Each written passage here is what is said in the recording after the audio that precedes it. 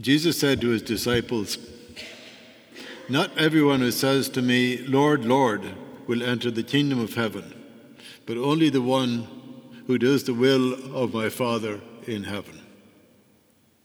Everyone who listens to these words of mine and acts on them will be like a wise man who built his house on rock. The rain fell, the floods came, and the winds blew and buffeted the house, but it did not collapse. It had been solidly set on rock. And everyone who listens to these words of mine but does not act on them will be like a fool who built his house on sand.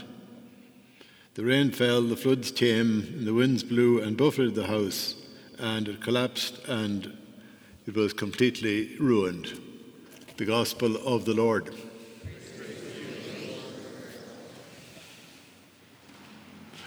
Well, since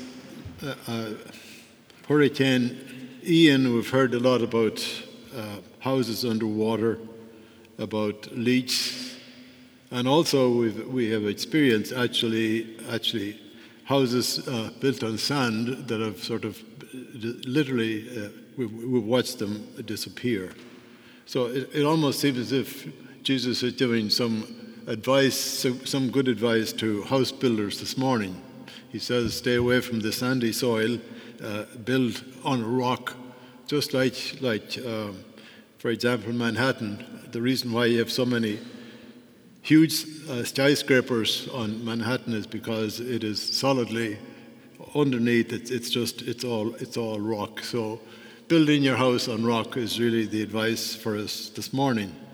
But of course, Jesus is not speaking this morning as a contractor or as a house building. In order to understand his message this morning, you have to keep in mind that it's really the end of his discourse, which lasted from chapter 5, beginning of chapter 5, until this 7:21. And in many ways, that message, that discourse, really, it's the heart of his message.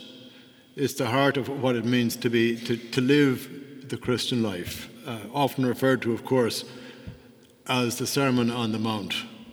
And basically what Jesus is saying here, of course, is he says, not everyone who says, Lord, Lord, will enter the kingdom of heaven, but only the one who does the will of my Father in heaven. In essence, what he's telling us, if you want to strive for perfection, then pay attention to the Sermon on the Mount, because there you have sort of the very heart of Christian teaching. So just for your own selves, as for myself, I think during this time, I think it's good to reread the Sermon on the Mount, chapters 5 through 7 of Matthew's Gospel, because, as I say, it's the essence of what it means to live the Christian life. And of course, it's one thing to read it; it's another thing, of course, to put it into practice in our daily lives. It's not just enough to say, Lord, Lord.